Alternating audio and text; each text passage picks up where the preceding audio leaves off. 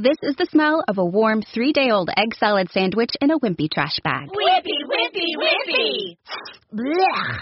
And this is the smell of that same sandwich in a hefty, ultra-strong trash bag with new Fabuloso lemon scent. Hefty, hefty, hefty! Smell the difference? When life gives you stinky, get Hefty Ultra Strong with new Fabuloso lemon scent. It smells like clean, freshly picked lemons. So no matter what's inside your trash, you can stop the stink and smell the lemon. A bizarre death has people questioning, what is reality?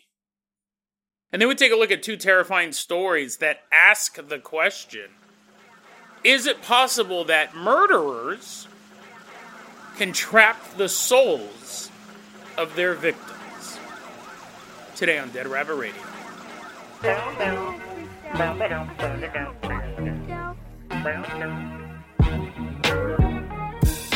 Hey everyone, welcome back to another episode of Dead Rabbit Radio. I'm your host, Jason Carpenter. I'm having a great day. Hope you guys are having a great day too. I hope you guys are having tons of fun doing whatever you're doing. Maybe you got some plans for the weekend. A night swim? Maybe. I might go see that movie this weekend. It's about a haunted swimming pool. I've actually been looking forward to it for about a month or two. This isn't an ad. I just think it looks cool. But someone who always looks cool, running into Dead Rabbit Radio Command right now. Everyone get on your feet and give it up for Daddy Bobbles. Woohoo, yeah, wee, yeah. Jumping on in, running on into Dead Rabbit Radio Command. Daddy Bobbles, you're going to be our captain, our pilot of this episode. They posted their Spotify Wrapped on their social media, helping get the word out. If you guys can't support the show through the Patreon, if you guys can't support the show through the merch store or anything like that financially, I totally understand. I do. Just help spread the word about Dead Rabbit Radio. Do what Daddy Bobbles did. Help spread the word about Dead Rabbit Radio. Tell your friends, tell your family, tell everyone you know. Dead Rabbit Radio is your favorite paranormal show. We got a ton of stuff to cover today, so first off, Daddy Bobbles, I'm going to go ahead and toss you the keys to the Dead Rabbit dirigible. We're going to leave behind Dead Rabbit Radio Command, fly us all the way out to California. Nice leisurely ride in this dirigible, this big old blimp, the money blimp, flying high above the country. We're flying all the way out to San Jose, California. It's October 12th, 2023. Daddy Bobbles, go ahead and land the Dead Rabbit dirigible. We're going to be walking around. We see all these police officers surrounding a car in this otherwise sleepy suburban neighborhood in San Jose. And we got like the cop, he's like taking the pictures. Big flash bulb on it. I wonder if now if the cops just take pictures with their... I wonder if the cops even need to take pictures anymore. I know they don't have big flash bulbs on their cameras that make those cool sound effects, but you know, like, you always had the crime photographer who'd be out there and be like, here you go, boss, photos fresh off the streets. Look at this. Look at all these dead people. We better solve these murders.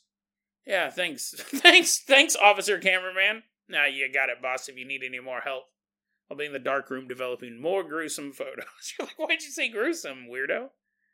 I wonder if nowadays they just pull out their cell phones and take pictures. Or, you know, it's all on body cam now. You don't really even need photos. It's easier to look at a photo. Because, you know, like in movies and stuff, when, like, the suspects in the interrogation room, they're like, look at these. These are all your victims. They throw all the photos on the table. And the guy's like, no, I don't want to see them. I don't want to see when I done. I mean, somebody else done.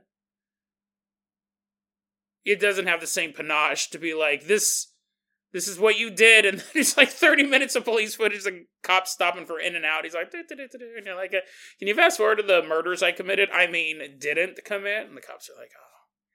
We're walking around this crime scene. We see all these police officers looking at this car.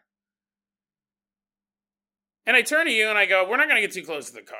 We're not going to first off, I have several warrants out for my arrest. So we should probably hide in these bushes. The police still haven't caught on to my brazen bank robbery scheme yet. We're about to take a look at the case of a young woman named Erin Valenti. She's 33 years old, and she's been missing for a couple days. People go missing. Often it's them leaving. Most missing cases are resolved very quickly. Someone just left. They didn't want to deal with a situation, or they're trying to run away from a really bad situation. They usually come back. But a lot of times police can go, this is the type of person who would run away. This is the type of person who would cut off all contact for a couple days. Maybe they're a drug user. Maybe they're out doing something else. Erin Valenti, however, was a very well-respected businesswoman. She had started a company called Tinker Ventures, where they developed apps for other companies. They're an app developer. You can see tons of articles, interviews with Erin about business and business philosophy and all of this stuff. Not someone who would just go off the grid for a while. So when she went missing, you would have thought that the cops would have immediately taken the case. I mean, there's a big difference between if I go missing and Bill Gates goes missing, which he may, because those Epstein lists are being released as we speak. Bill Gates may be out of the limelight for a while. I don't think he'll actually go missing, but I just think you might keep a low profile. If I was your PR guy, Bill, that'd be my advice to you. Keep a low profile. Anyways, so what happens is, I kind of gotten ahead of the story. Erin is a Utah-based businesswoman. She was visiting California for this 3-day business seminar for business leaders. That was in Orange County, California. After that workshop's done, this is all happening in October of 2023. She goes out to Orange County to attend this workshop. After that's done, she flies up to the Bay Area to hang out with a couple of her friends. And once that's done, she leaves. She's leaving her friend's place. She drives away. And she begins to post these very alarming statements on Facebook. So her loved ones are getting these pings, and they're just like, what is that? Well, it's just like this weird, rambling, manic type writing. It doesn't make sense. It's very out of character for Erin. She then begins calling her family members, and they can tell something's wrong. They can tell that it's one of those things that you couldn't really put your finger on. You could just tell that something's off. She's making these statements on Facebook, and then I don't know if she called her family members or if they called her, but talking to her on the phone, they could tell something was wrong. And it alarmed them so much that they ended up contacting the police in San Jose, where she was at the time. But when the police called up Erin, she goes, "Oh, I'm so sorry. I was just joking with them. I really apologize if I scared them. I was just being goofy." All the posts and the phone calls, no. I'm headed home. Don't worry about it, guys. Police are like, okay. Adults do weird things sometimes.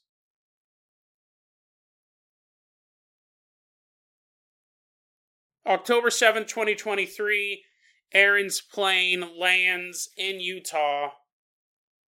She's not on the plane. So at this point, the family does report her as a missing person. They go, listen, we know she said she was just joking. This is a pretty elaborate joke for anyone, the whole I'm missing routine. She's making these super alarming statements. Now she's not on the plane. She was supposed to be home. So the police do start looking for her at this point. They do have a missing person, but it's a businesswoman. You think maybe she might have got mugged or robbed or kidnapped or something like that, but you could also think, well, maybe she just needed some time off, an extra break. She definitely had the money to kind of go anywhere, rent a car, and just kind of disappear in a city for a couple days. Well, October 12th, she is found dead in a car in a residential neighborhood in San Jose. And I don't know if it was a rental car, because I know she had traveled down here, she'd flown down here, so I'm assuming it was a car she had rented. But she was found dead in her car in San Jose.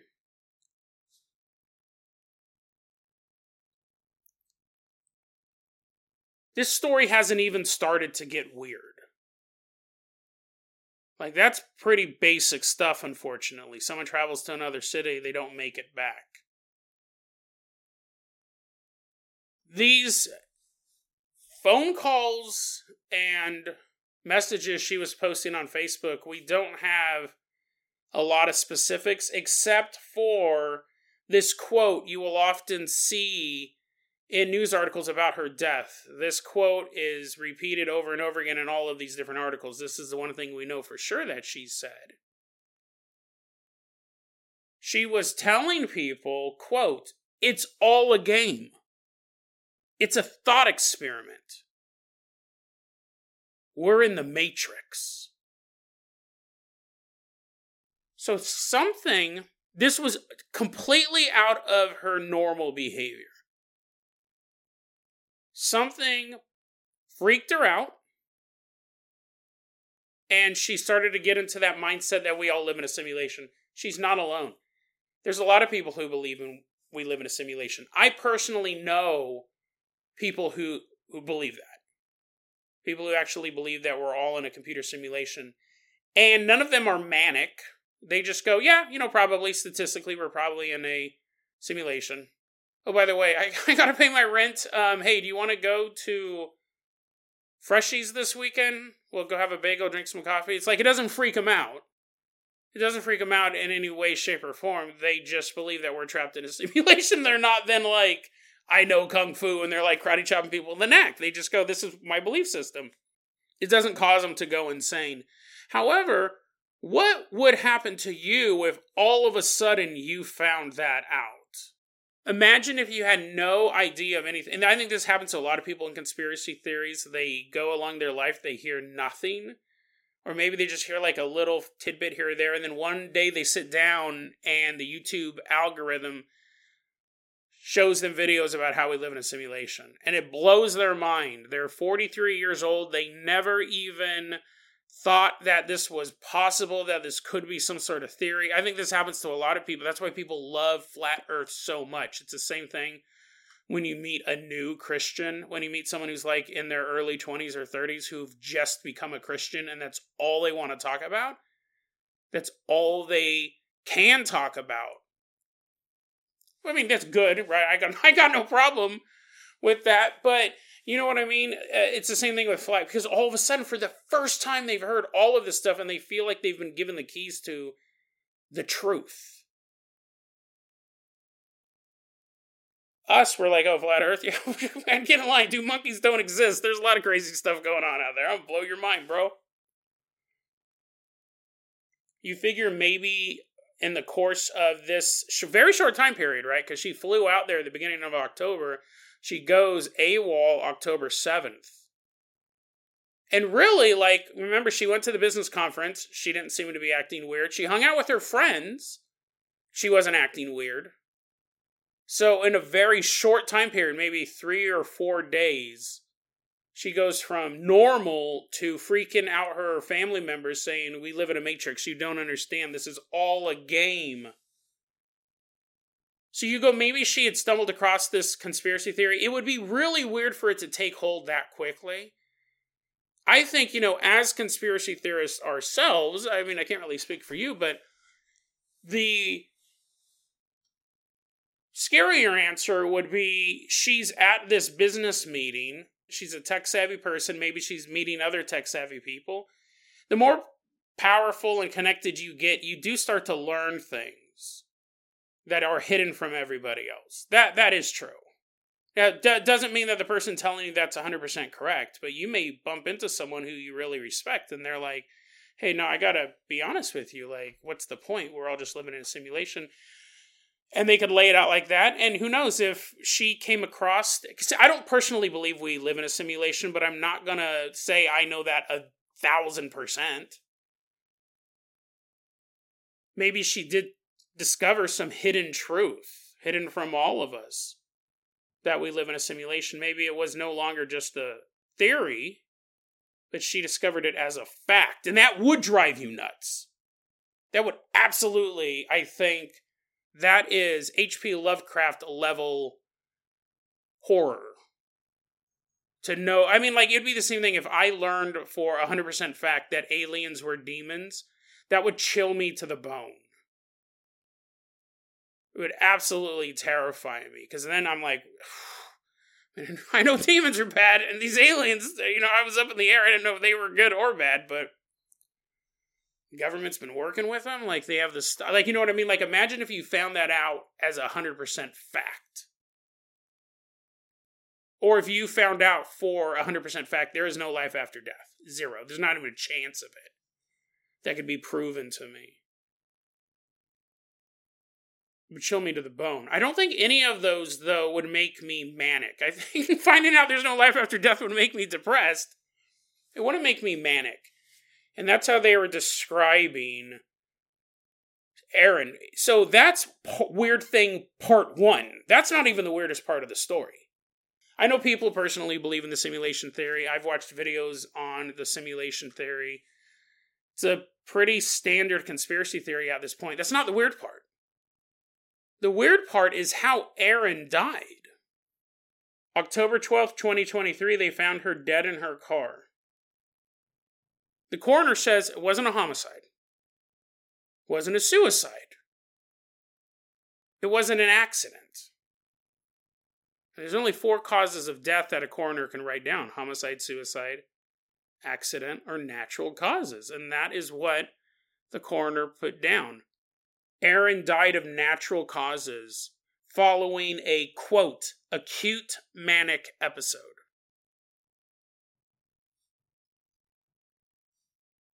But no one will explain what that means. How do you have... I can understand having a manic episode and killing yourself. I can understand having a manic episode and running through the streets and getting hit by a car. That's an accident. I could even understand a manic episode where you kill somebody else. How do you have a manic episode, an acute manic episode that kills you? I don't even think a manic episode can give you a heart attack. But I would argue that that's what it would be ruled as. And I should say, to show how improv this show is, I think some of you guys may think I write a script, which is not the case. I did look it up, because that just popped up in my head. Could you have a heart attack from a manic episode? If you are diagnosed with bipolar disorder, and you have an acute manic episode, you can have a heart attack. That is true. There's no report showing that, there's no articles or anything showing that she suffered from bipolar disorder. I'm not saying that it's impossible for that to be the case. But you even have, and I'll put all that in the show notes. You have bipolar disorder, you're like, oh no, it's giving you a manic episode. That's really recent. That's a really recent study back in 2022. They figured that out. Even publications such as Business Insider, so I'm not looking at like hardcore conspiracy websites, they're saying it doesn't make sense how she died. It doesn't make sense. So in that particular set of circumstances, it is possible that she had a heart attack. What I was going to say, because we don't know, obviously that's her private health information. It is one of those stories that is weird. I'm like, well, it's a little less weird now. That could have been it. Without knowing that, maybe I should write a script. Maybe I should figure that out. Because I didn't know I was going to go down the whole heart attack route. Originally, I was going to say, it sounds weird that maybe she did find out something. She learned something she wasn't supposed to, and she started freaking out and telling people, and she had to be silenced. It's possible. I'm thinking now that it's more likely that she silently suffered with undiagnosed bipolar disorder, and then she had an acute manic episode that did kill her. Which is creepier, if you think about it. And I know I've been doing this, and I know I've said this before on the show, but I think it's creepier to think that instead of the CIA tracking her down because she knows too much and killing her, like, that's, I'm not saying that that should be celebrated or anything, but it's a lot creepier to think that you can get so worked up over something, and then you just die. And then it's all over. It's funny because,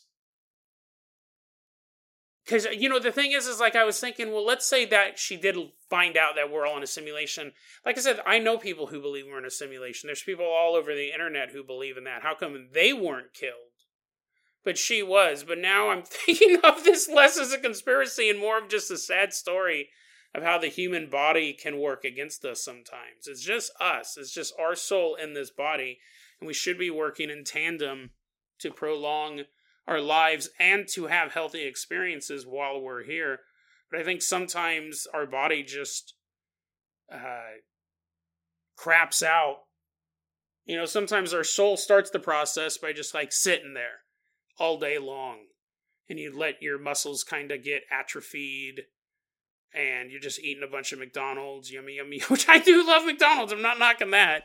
But you know what I mean? Like that's your soul kind of letting you kind of become lethargic and not really doing what you should be doing or what you need to be doing. And then I think you can kind of get the energy back. And I think you can always bounce back from that. Sometimes our soul holds our body back, but sometimes our body holds our soul back. Where you could be totally fit. You could be at the peak of health, but there's just something going wrong with your body. It's interesting that that could just be this. That this woman may have just had, that Erin may have just had bipolar disorder and got so worked up she had a heart attack in her car. That's just sad. That's not like a conspiracy at all. I mean, like now I've totally changed my tone. You're like, oh, Jason, this has been your most depressing week ever. To my credit, I did not expect this story. Well, this story did have a young woman die in it. And that's depressing, but I didn't expect it to be as depressing. So let's go ahead and try to put a spin on this. If you do suffer from bipolar disorder, you're at a higher risk for a heart attack. So, maybe you want to talk to your doctor about that. I mean, I don't know. Now I feel kind of bad because I was kind of spinning this conspiratorial story. Maybe she did discover something. That is the thing with the show, right? We've talked about this before. The show, we do deal with real people dying and families mourning. Even at the beginning, I was like, this whole bit about the police officers and taking the photographs. This young woman's dead in the car. Sometimes I second guess stuff, and maybe I should third or fourth guess it as well. But maybe we can learn something from this. We'll move away from the conspiratorial on this particular story. She might have just had a horrible heart attack. But nobody saw it coming, not even her. Like, Jason, damn it, quit being depressing. Next week better have a bunch of, funny cryptids in it. Teddy bears or something. Daddy baubles. I'm going to go ahead and toss you the keys to the Carpenter Copter. We are leaving behind San Jose. Fly us all the way out to Illinois. We're out in Illinois. Specifically, we're headed to Algonquin, Illinois, and we're looking for Square Barn Road.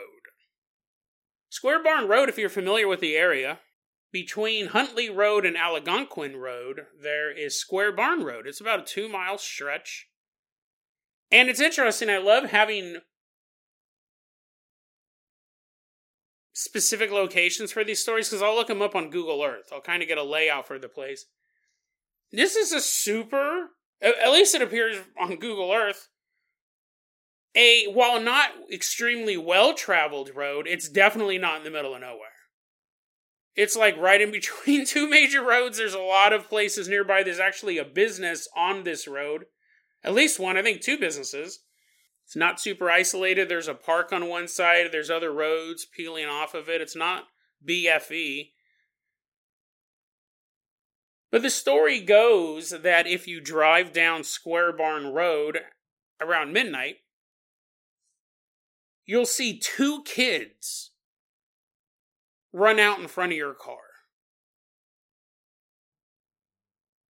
They'll jump right in front of your car. Your headlights catch them clearly as they're sprinting across the road. They're running as fast as they can from one side of the road to the other. And right behind them,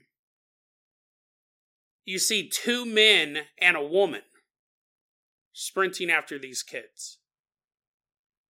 2 kids run across the road, 3 adults run across the road, and they're gone. If you try looking, you won't see them in the darkness. It's almost as if they vanished, almost as if they were never there in the first place. This is an old ghost story that says that one night, a long time ago, 2 kids were running away from 2 men and a woman, and the adults were planning on murdering these children. And they eventually caught up to them, and they butchered them. Butchered these kids. And what you're seeing is a replay of those events. These children trying to escape their murderers, but they never do. It's an interesting ghost story. I looked it up. I thought, let's see if any of this is true. It's what I like to do with all of our ghost stories. One of the things I like about the Shadowlands.net is where I found this one. So it gives you enough information that you can find, or not, right? Back up information on some of this stuff. So I looked into it. I couldn't find any proof that any kids were murdered. But again, did the murder happen in the 1800s? Did it happen in the 1980s? But as far as we can tell, no kids have been murdered by 3 adults. Let me say this. I'm sure that's happened, unfortunately, in the state of Illinois, but in this particular area, there is no police record or report of kids running away from their murderers down the road, across Square Bond Road, in the middle of this area, nothing. When you look into ghost accounts, they'll say, no, the murders happened, the police just covered it up. They're very tight-lipped about it. The local government clamped down on the media, they weren't allowed to report it, so on and so forth and so on. I won't say that that's impossible. The media does have a heavy thumb on it. Local media more than national media. National media has the CIA, right? The CIA pushes in on it. The U.S. government overall pushes in on it. Which, that's what I would do too, right? If I was the CIA, I 100% would have someone in each major newspaper, every single network. I'm sure there's CIA people who work at Netflix and Hulu and Disney Plus. Of course they do. I would do it too. So would you if you were in charge of this stuff. But local media, it's far easier to control. Way easier to control. So, I'm not going to say that that's impossible. However, when I'm looking at these stories, one thing I do is I would like to find... Here's the thing, you're like, Jason, so you want to find proof of real kids being murdered? No, not necessarily, but you know what I mean. As a paranormal researcher, it does give you an idea to think, like, is this a ghost story that guys tell their girlfriends because they want to drive down this road and scare them before you guys end up necking off on Lover's Lane? There's a lot of ghost stories like that. Or is this actually a ghostly sighting? Would this be something that a local paranormal group should spend their time doing, or is it a total waste of time? Is it a total urban legend? Urban legends are fun. I like telling them occasionally on the show, but we like to look into that stuff. And it really is the setup for that question is, can murderers trap the souls of their victims? That's what we would be looking at in this story. Listen, I've never been a killer. I've never been a serial killer or anything like that. You're like, oh no, Jason's going to say something real dark. With that caveat, I've never killed anybody. But I would think if I was some sort of maniacal killer, I don't know if I would have so much fun killing the person as I would have in hunting them down. For me, it would be the pursuit. That would be the most exciting part. The stabbing them, I'm like, oh, boring. Blood's all shooting in my face. I was like, oh, I've been there, done that. So if I was a killer and I wanted to relive the terror, it would be the pursuit. So the question is it possible that these are the souls of these children trapped in this nightmarish world where they are chased forever through the darkness by their murderers? Terrifying. But we don't even know if any kids died. But it is a theory that I've had for a while, because I come across stories like that, and I come across stories like this. This was actually the first story I came across that made me think of this. The story I'm about to tell you, I've referenced it probably the past 50 episodes of Dead Rabbit Radio. I kept saying something similar to this, and I was meaning to do the story. Daddy Bobbles is going to fire up that Carpenter copter up once more. We're headed out to Gainesville, Florida. Specifically, the University of Florida. Again, if you're a local, check it out. Because this one, okay, so this one is pretty crazy. University of Florida, there is a sports bar there called The Social at Midtown. Again, I was able to look all this stuff up on Google Earth. Next to it's an Italian Gator Pizza by the Slice. Pizza makes me hungry, right? Should get a bite to eat before we talk about this horrifying story. Before it was The Social at Midtown, it was called Gator City. Before that, it was called the XS Dance Club. Before that, it was called the Purple Porpoise. It's always been this club, this bar, this hangout spot, and it has always, since the days of the Purple Porpoise, had the story of a haunting at this nightclub. Customers and staff have reported hearing voices, feeling watched. The TV turns on by itself. The walk-in cooler, which always has a pretty hefty latch on it, would open by itself. Phantom footsteps could be heard in areas where they knew there was no employees or customers. And every so often you would see the apparition of a young woman. She was brunette and short, 5'2". Over time, people began to call her Nancy. Nancy, the ghost of this young woman who haunts the Purple Porpoise. And then when it became XS, she was still there. When it became Gator City, she was still there. And apparently she's still there to this day. The Social at Midtown is what it's called now. I found this story originally on the Shadowlands.net, and their write-up basically said, this is a college town, and in the 60s, a female student was brutally attacked and killed in the upstairs bathroom. To this day, her ghost and the violent ghost, more likely an imprint, of her killer haunt the cramped hallway and restroom. She emits a feeling of hopelessness and fear, while he is pure evil. Men are usually safe, but numerous females have been attacked. So that was I had read that Shadowlands entry months ago, and I think I've made references here and there about a soul of a murderer trapping the soul of a victim, and I was referencing that Shadowlands.net entry. And then I was like, I really want to dig more into that Purple Porpoise story. So I started going through it, and I read site after site after site, and they all kind of said the same thing. There's a lot of writings about this ghost. It's a very popular ghost because it's a very popular hangout spot, and it has been for decades. It's right next to the University of Florida. You have people coming there all the time. You have countless people encountering this spirit, Nancy. You do also have people talk about a dark presence there. Not a visibly dark presence, but sometimes it doesn't feel like it's just a young girl's spirit there. They do sometimes talk about more of a negative energy in the sports bar as well.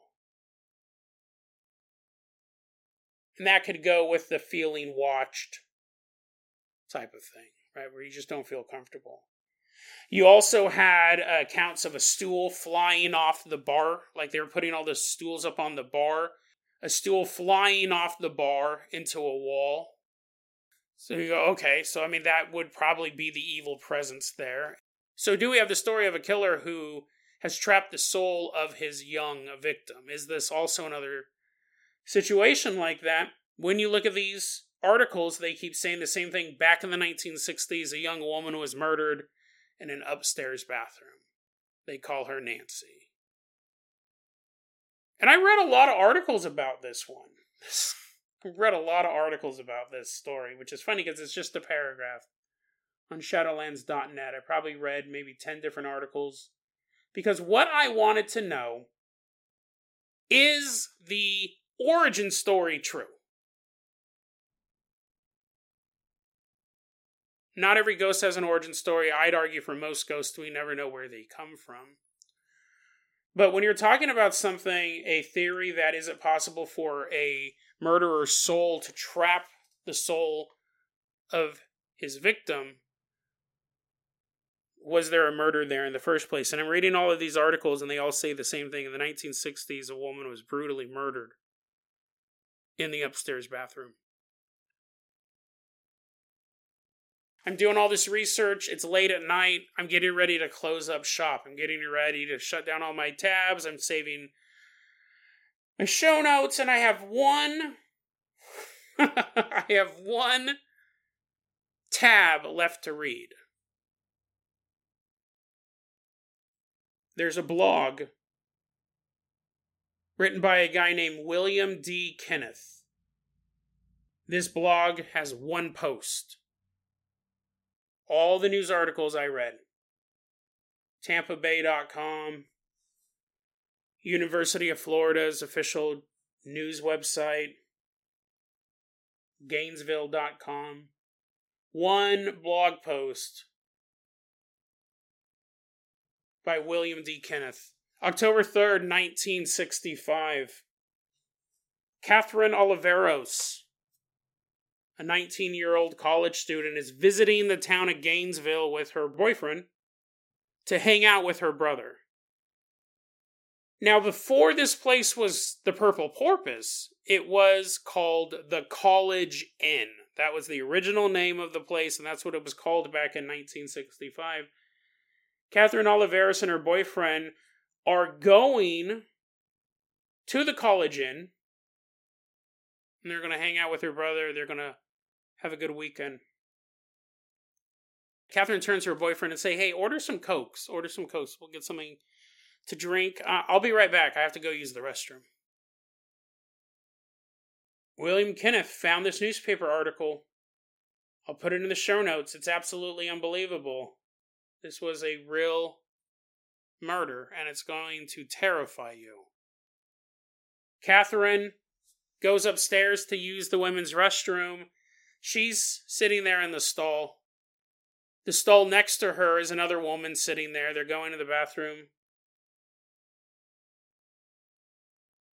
And as Catherine is going to the bathroom, her stall door opens up,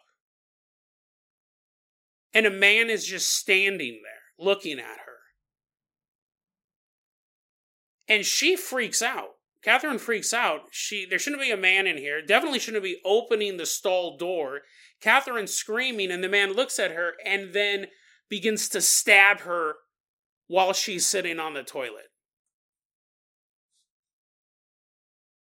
Stabs her in the chest, slashes her across the face, and then he takes off running. The woman in the next stall hears everything. She doesn't see it. But imagine it'd be hard enough to imagine being Catherine's place, but being the person sitting next to her, you're just sitting there, and all of a sudden you hear screaming coming from the stall next to you, and then you would see the blood hitting the bathroom floor. She's bleeding profusely at this point, and then you hear heavy footsteps run out. The boyfriend downstairs sitting there with 2 Cokes, one for him and one for his girlfriend who's upstairs using the bathroom. All of a sudden you hear screaming. And then you realize it's your girlfriend screaming. She's rushed to the hospital. Catherine's rushed to the hospital. While she is there, she is able to give a description of her attacker. She saw him pretty briefly. But she's able to give a description of her attacker. She dies 2 hours later on the operating table.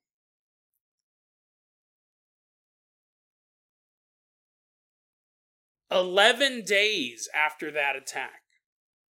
So what are we looking at? October 14th, Milton Lawson Luke, a 23-year-old former employee of the College Inn, is arrested. He said, "I don't know really what happened. I was just kind of walking around, daydreaming. It's kind of like just in a cloudy state of mind. I don't really know. I was just daydreaming. And I just happened to walk into the women's restroom." It doesn't explain why he stabbed her. He didn't really explain that. Psychiatrists said that he had a hard time controlling his emotions. He must have gotten scared or angry or something, but He pulled this knife out and stabbed her in the chest and slashed her across the face. He got life in prison for this murder. He got life in prison for second-degree murder, which is a crime of passion. Not really thinking about it. It's not premeditated. It's not entirely accidental. Second-degree murder. Life in prison. But he was paroled after serving only 20 years. So we do have a young woman who was murdered there. Her name is not Nancy. If William Kenneth, he actually took screenshots or had, archive saves of those newspaper articles about this case. He had one blog post. If he had not done that, we would have never known these details. It would have just been I think it's amazing that he did that. And if you are in the Gainesville area, spread this story. You don't even have to talk about my podcast. Just get the word out. Because I find it very interesting. Very famous ghost story. 99% of the resources out there do not know the origin of it. It is a real story of a woman named Catherine who was murdered while sitting on a toilet seat. But Jason, so we do now have the ghost of the Purple Porpoise. And then the excess and all these other places that it's become. Was the place haunted when it was the College Inn? As far as I can tell, no. As far as I can tell, there were no reported ghost sightings when it was the College Inn. The ghost sightings always start when it becomes the Purple Porpoise. It's the same building, the same layout, the same second floor upstairs bathroom, which is now only for employees. I think they might not even use it as a running restroom, or it might be an employee's room, might be a storage room for all I know. But all the early ghost reports mention the Purple Porpoise. They'll say the murder took place when it was called the College Inn, but we don't see ghost reports from the College Inn. So why did it take so long for her ghost to manifest? Here's my theory. This is what I'm thinking. Milton, arrested in 1965. Let's say the trial took place in 1966. He's sentenced to 20 years. He gets out 1986. The Purple Porpoise opened in 1979. So that's when the name change took place. And when you look at the stories of her haunting the establishment, it talks about the Purple Porpoise.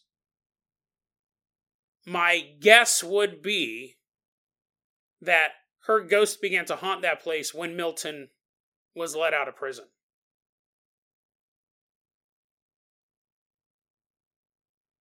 My guess is that the injustice, because he just disappeared. We don't know what happened to Milton after that. Do you think a guy who would brutally murder a woman just using a public restroom, do you think they would then go, well, it's time to just be an auto mechanic for the next 50 years and not do anything crazy? Or do you think they would continue to do crazy stuff? He's gone. We don't know what happened to him, which could mean that he never committed another crime, or it could just be that he was never caught. But it's injustice to let this guy go anyway. So you have him getting released, minimum 1986. I'm wondering if that is when the ghostly activity started. Purple Porpoise would have been open for about 5-6 years at that point. We see these notations saying we have hauntings of the Purple Porpoise. So did they start in the mid to late 80s? That would match up to him getting out.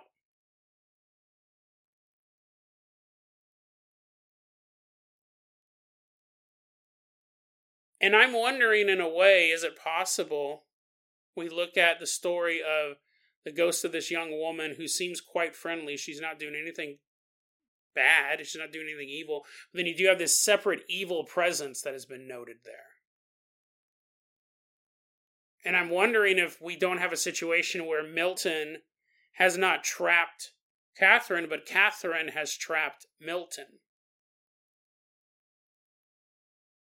I'm wondering if it is a situation where, because she was killed so brutally and her killer was released so unjustly, if it's not his evil spirit lording over her, fear and pain and sorrow at dying so young, and you have this evil murderer trapping her soul. I wonder if it's the other way around. Because other than that Shadowlands report, there's no other report of Catherine's ghost, acting scared. She seems quite personable. She's just doing things ghosts do, appearing and turning on electronics, opening doors. She may be, in a way, fine with where she's at, and she may have trapped the soul of Milton, this angry spirit, in a place full of vibrant emotions. A nightclub, a sports bar, a place where young people come to party, come to fall in love, come to reunite, come to just hang out with some friends.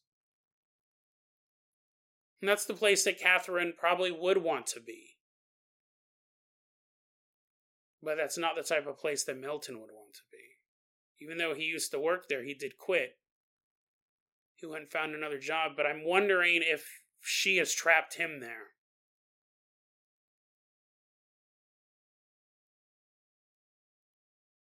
I don't know. It's an interesting story. I will say this is one of these things that I love the most about this job. I would have never uncovered any of this if I wasn't doing this podcast. I probably wouldn't even be reading half of the things I read. I definitely wouldn't be spending my Saturday mornings going through every entry on the Shadowlands.net to find content. And then to find this paragraph, and then to spend an evening reading all of these news articles about this place I'll never go to. And then finding that one piece, right? Finding that one. And that just as a true crime story is downright chilling. It's pretty dark and depressing stuff sometimes, sure, but it's fascinating putting these pieces together. It's definitely worth doing the work, because every so often we come across something like this, a ghost story that sounds like an urban legend that people tell each other. They've been passing it down through the years. They've been passing it down through the years so much, they don't remember the date, and they don't remember her name. It's just, girl in the 60s was murdered. But because one man had a blog and saved the right documentation, we know her name, Catherine Oliveras. We know the name of her murderer. And I'm wondering if they are still trapped in this bar together. I would hope that she is the one who has trapped him there, who doesn't let him leave. She may be enjoying the nightlife as a part of her afterlife, while Milton is a evil, dark spirit trapped there, unable to escape, a prisoner of the prison he built for himself. I originally went in thinking, is it possible for murderers to eternally trap the souls of their victims? But it turns out, sometimes it might be the other way around.